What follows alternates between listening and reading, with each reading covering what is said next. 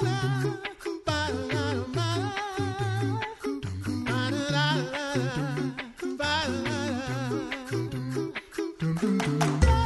listening to The Coffee Hour. I'm Andy Bates. I'm Sarah Gulseth. We get to talk about history today, and I'm pretty excited about that. Me too. Thanks to Concordia University, Wisconsin for supporting The Coffee Hour. Find out more about Concordia University, Wisconsin at cuw.edu. Live uncommon. Since we're talking about history, maybe we should talk with our friends at Concordia Historical Institute. That sounds like a great idea. Joining us today, the Reverend Dr. Daniel Harmelink, Executive Director for Concordia Historical Institute. Good morning, Dr. Harmelink. Good morning. And also joining us in studio, Molly Lackey. She's Social Media and Special Projects Assistant for Concordia Historical Institute, and she knows a lot of history. Hi, Molly. Hi, Andy. No pressure. No pressure. Last time you were here, I was just like, I enjoyed the story. You shared so many great stories with us, and I just like kind of sat back and enjoyed the story. So that's why I think you know a lot of history. That's all.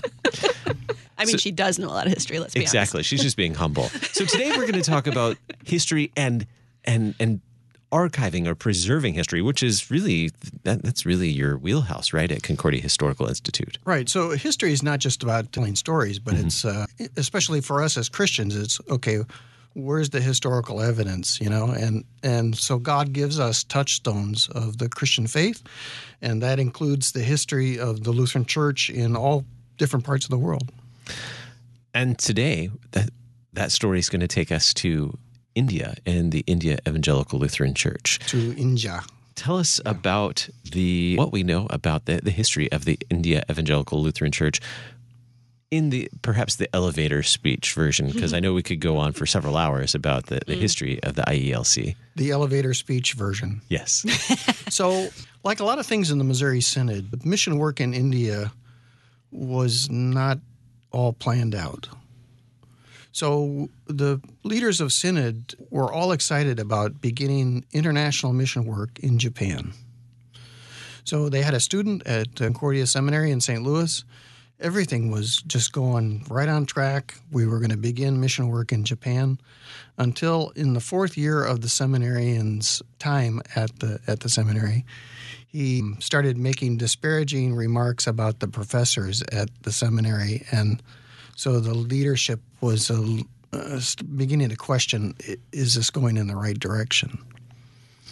At the same time, there were confessional, faithful pastors, missionaries in India who were getting more and more flack from their liberal mission societies in Germany as far as the integrity of Scripture. So right at the time that the leadership was saying, maybe not Japan, they received inquiries from missionaries in India saying, getting kicked out of our mission society because we believe that of the integrity of Scripture. Is there any possibility that you would sponsor us? So CFW Walton and others said, great, we'd love to begin that conversation. So they actually came to America. They were interviewed. They were commissioned out of the annual Lutheran Church in St. Peter's. Mm-hmm. And there's a plaque in the narthex commemorating that or memorializing that. And they were sent back to India as Missouri Synod missionaries. And so Nather and Moan, these were the names of the two gentlemen. This begins basically international mission work for the Missouri Synod. What did that relationship look like then? Because it was a long history of that well, I guess it still is a long history of that relationship between these two church bodies. What has that looked like then over a number of years? Yeah. So again, mission work in India. I mean, if you want to go by the numbers, India is a very difficult mission field, and either dies of the plague early, only after a few years of doing missionary work, not seeing a lot of fruit. Mm-hmm. But Missouri Synod is to be commended that we reached out to the lowest class of India and brought the gospel to people who really, society told them they were not even human. So this message of Jesus died for you, for even you, as we sing in the hymn, Jesus loves even me. Mm-hmm. And the gospel, expanded like wildfire among these neglected poor class in India. So despite struggles, despite incredibly limited resources for the church, for the Lutheran Church in India, the gospel continues to produce fruit.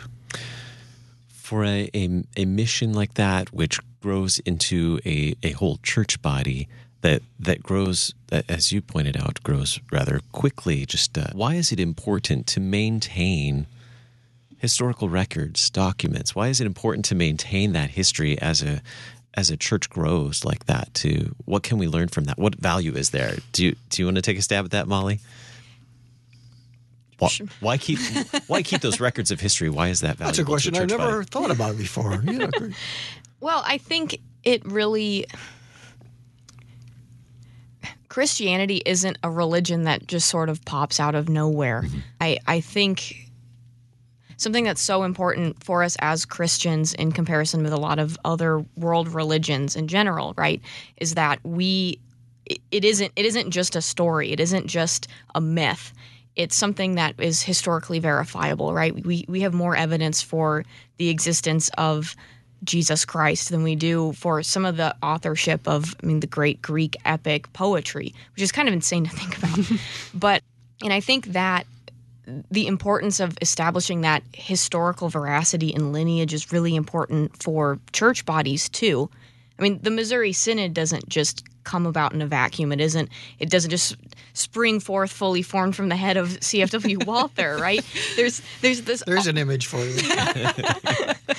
And I think the same thing is true with our Lutheran friends in India. And by preserving this history, they can see, a lot of the things that I think are still difficulties in this mission field have always been difficulties in this mission field. And there have been ways of addressing those issues and overcoming those issues that have been helpful, that they can continue to learn from. And it just provides this sense, too, of kind of the communion of all the saints. I know one of the things that Dr. Harmelink talked about in the article in Engage is while they were going through the archives at the seminary in Nagercoil, they started finding baptismal register records, right? So the names and dates of when people were baptized. And some of these were, important church figures or family members. And there's something really incredibly moving about finding that kind of a record and understanding that, we're not alone, and having that very sort of tactile kind of historical experience that we also get to experience right in the Lord's Supper when we're bound to this communion of saints, and now I have like the thing in my hand that tells me some of those saints' names. Yeah. You mentioned the archives and going through them. So you were actually in India, Dr. Harmelink, and there was the cyclone that happened in 2017 that damaged some of these archives? So this was a Oki cyclone that went through and just devastated the campus. So over 100 trees were knocked down. All of the buildings suffered damage, and obviously the seminary was at the point where it's like we can't even have students on campus. It's just completely ruined. So not only the history, but the life of that seminary was in jeopardy. So you kind of wonder, it's like, okay, in the midst of all of that human tragedy, why are we focusing on just old, dusty records?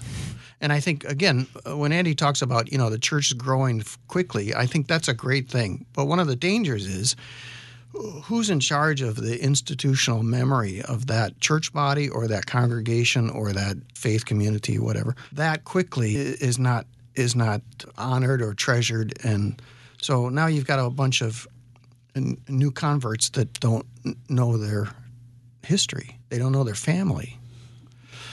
So I think it's, great. Christ enlarges the church, but that means a treasuring of the saints that have gone before. So as Molly said, at the communion rail, we, with angels and archangels and all the company of heaven, this is another way that we have a touchstone with the saints that have gone before and actually learn not only our history, our traditions, but through that where Christ is directing us now.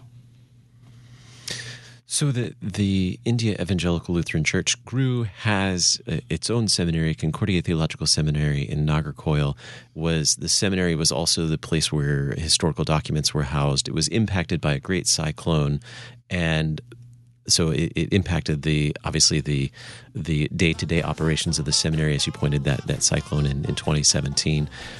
And that's going to bring us up to where LCMS disaster response comes into play, and Concordia Historical Institute as a part of that response as well. And we'll talk about that in just a moment. You're listening to The Coffee Hour. I'm Andy Bates. I'm Sarah Golseth.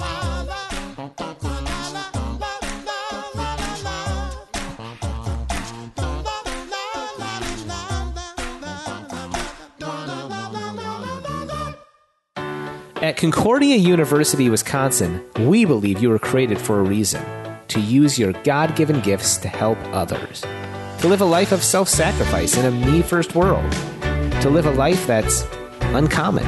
Whether you're taking one of 50-plus online programs or learning with us in person on the shores of Lake Michigan, you'll be equipped to make an uncommon impact. Learn more at cuw.edu. Concordia University, Wisconsin.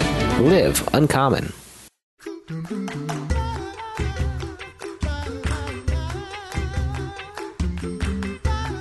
Welcome back to The Coffee Hour. I'm Andy Bates. I'm Sarah Golseth. Today we are chatting with our friends from Concordia Historical Institute, learning about the history of the India Evangelical Lutheran Church and the records of that history as an important part of this church body. And you can learn more about this story in the spring issue of Lutherans Engage. You can find that at engage.lcms.org. You can find this article in there. Great article from our friends in LCMS Communications, Lutherans Engage.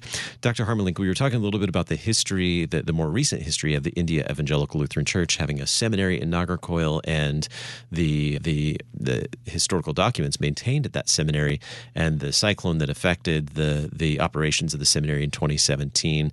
And LCMS disaster response came in to partner with India Evangelical Lutheran Church and Concordia Theological Seminary there in Nagercoil to learn more about what their needs were and help with responding to that disaster. Mm-hmm. And Dr. Ross Johnson, Director of Disaster Response, invited you to come along as part of that team, knowing that their historical records had all been affected by this cyclone. Tell us about your visit there and what you saw in your first visit there. It was a mess. You're kind of prepared for it, but you're not prepared for it. So it was not only the archives, but the library was damaged. I mean, there were some of the roofs were gone. So you've got this kind of, okay, what are we going to do in the short term just to get things so that they can function as a campus? But more long term, okay, how can we use this as an opportunity to reclaim these historic treasures that were on campus? So it's kind of okay, what do we do in the next 30 minutes and what do we do in the next several years? So, yeah, the first 2 weeks there were basically, we need a plan. And by God's grace, how can we not only preserve, but how can we use these in a new and exciting way to inform the church where she's been and again where Christ is sending her. What did that archival process look like? You're in the middle of a place that's just gone through a disaster. What does that actually look like to be able to preserve stuff? Yeah, so you're asking, where in the heck do you even begin? So we got a small group of students that were on campus, and we just set up tables in the courtyard and started hauling out this material that was water damaged. Some of it was moldy. And the big thing is some of this had already begun to be eaten by ants. Ooh. So the ants in around Nagercoil, they're huge. You can put a saddle on them. They're huge. And they love paper. That's a problem. So it was, how do we clean these up and stabilize that condition? So that's kind of it's like disaster response kind of stuff. So we began a triage process of, okay, this has mold on it. We have to isolate that, right? This is dirty. It needs to be cleaned. Get the ants off of that one, and we started putting things in protective sleeves, archive quality sleeves, putting it in folders, and just finding a room. So they began the process of we need a room that's stable, that's not exposed to the elements, that some of the environmental factors can be regulated, and we're going to start putting the archives there. I had also brought a digital camera, a copy stand, lights, laptop computer, hard drives, all of that to start digitizing that. But that is an incredible process. People come to CHI all the time and they say, oh, by the way, you've probably digitized everything at CHI. And it's like, no way. How are you going to digitize 3 million documents? And I'd say, even if you could do that in a weekend, okay, all of it's digitized today. Well, how are you going to find what you're looking for, right? So it's both digitizing and organizational management it's a huge problem. And so the seminary people, we needed local support, and these people are reeling from the reality that, their whole life has been changed by this typhoon. And this process of recovering the archives and restoring them and digitizing them as well, where does this fit in the timeline of other disaster response operations happening on campus at Concordia Theological Seminary? Yeah, so it's all at the same time. And Ross Johnson, God bless him for all the hard work that he and his team do. I didn't want to put extra burdens on him. So it was good that I was there, and I'm just going to focus on the archives. You guys, they also had to come up with a plan as far as how do we basically reconstruct the whole seminary campus. So it was exciting, and by getting in a prayerful posture, it was, except by the grace of God, it's crazy to even dream that this will be all rebuilt. What was it like for the students that were working with you in that archive process to go through the archives of their church body? Molly mentioned this almost immediately had a connection with students who I remember one student came in, you're right, and these baptismal records. It's like, this is my great-grandfather that's being baptized in this ledger. And so, it was kind of a tearful family reunion when people rediscover these documents had been on the campus for decades, but they didn't know it. So my whole thing is, historical records, shame on us if we put them in a time capsule and bury them in the backyard. The parable of the talents teaches us that they need to be responsibly used in service of the gospel. If we just, freeze dry them and put them in the freezer, then shame on us, right? So the thing was not only how do we preserve these, how do we preserve them when mold and rain and ants and insects are, attacking them, but what's a God-pleasing use for these things? So I know some of this created some collaboration then with exhibits and things about India Evangelical Lutheran Church. Yeah, so we ended up after, as kind of connected with all of this, putting together a big exhibit on the history of Synod mission work in India.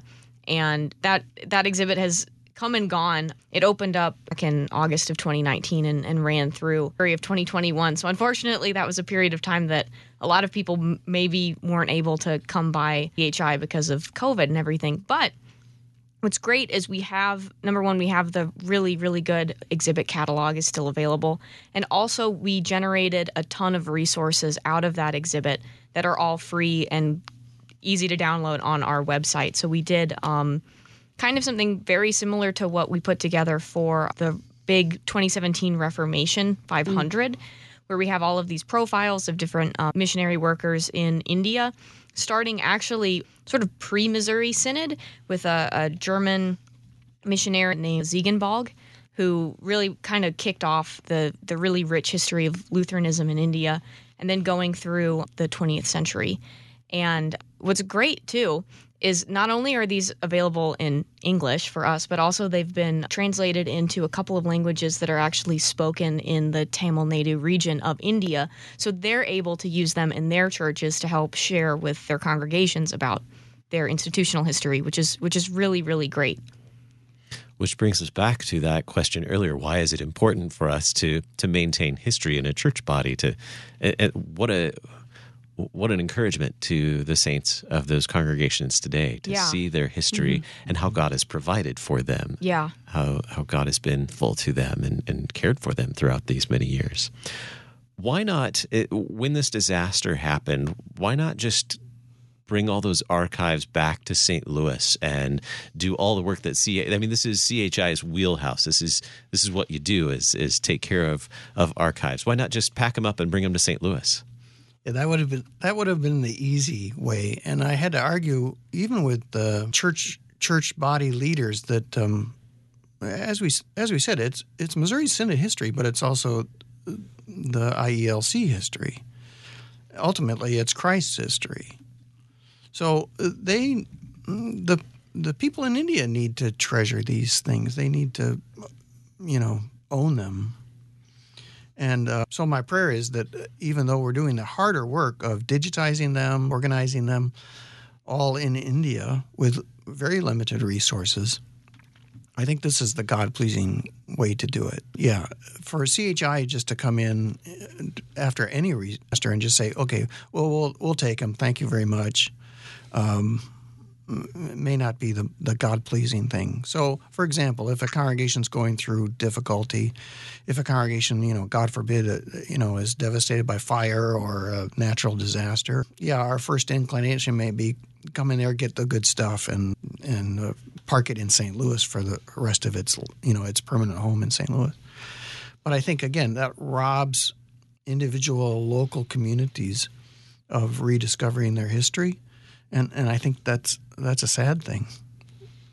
What's the state of this project now? Because the cyclone went through in 2017. The exhibit was in 2019. Now we're 2023. What's happening with this project now? LCMS response. I don't want to speak for Ross Johnson and that department, but they continue to look for ways to enhance the campus even now. Mm-hmm. And so same thing with the archives is we have pairs of students who are continuing to go through the archives, make sure that they're not deteriorating, digitizing them. And then again, there's different languages involved. There's English, there's German, there's Tamil, there's Malayalam. So these groups of students need to at least figure out, okay, what is this document, what it's all about in all of these different languages. So it's kind of like, how do you eat an elephant, a bite at a time. But this will probably continue for years and years. Mm. And I think kind of CHI's role is to continue to be a source of encouragement. If they have questions, technical questions, we can be there. But this is going to be a process, processing decades and decades and decades of skill. And then again, asking the question, how can we use what's been digitized, what's been stabilized? How can we use this to enhance the faith and the life of the local church in India? Molly, how can we stay informed on what's going on with Concordia Historical Institute and what the current projects are and get updates? Probably the best way would be if you're on Facebook to go ahead and give us a like. Concordia Historical Institute, we post about, I'd say at least once every weekday, and we do a lot of stuff highlighting their previous things because we've created these resources and we want to make them available and still for people. So we've got all of this stuff still up and we post about it pretty regularly. And then also we do highlights on Today in History, feast days, and church commemoration. We're currently actually working on a lot of other projects involving foreign missions. We're working on some stuff with starting to digitize and organize photos relating to LCMS missionary activity in Japan after World War II, which is super fascinating. And so that's a great way to kind of keep up on all that is on our Facebook page. We also are online at concordiahistoricalinstitute.org. You can sign up for a number of newsletters on there, and we post regularly about upcoming events and all kinds of fun stuff. So on Saturday, April 15th, we're going to be hosting our spring gala, which will be a super fun day. We're going to have some activities. We're going to be opening our new exhibit on the Japanese Christian block printer, Sadao Watanabe, We're going to be doing behind-the-scenes tours in the archives. Fun, family-friendly. There'll be snacks even. So that's 2 to 4 on Saturday, April 15th. This is a ticketed event, and so tickets are $25 each or $50 flat for a family. There's also a seminarian discount available. And you can buy tickets at the door or online at concordiahistoricalinstitute.org/gala. Very good. Molly Lackey, Social Media and Special Projects Assistant for Concordia Historical Institute. Thank you so much for joining us today. Thanks, Andy and Sarah. And the Reverend Dr. Daniel Harmelink, Executive Director for Concordia Historical Institute. Thanks so much for joining us. It's always a pleasure. You've been listening to The Coffee Hour. I'm Andy Bates. I'm Sarah Golseth. The Coffee Hour with Andy and Sarah is a production of KFUO. To support the Coffee Hour and KFUO Radio, visit KFUO.org. You can also text KFUO to 41444 or send an email to gifts@kfuo.org. And you can call us at 800-844-0524. KFUO. Christ for you, anytime, anywhere.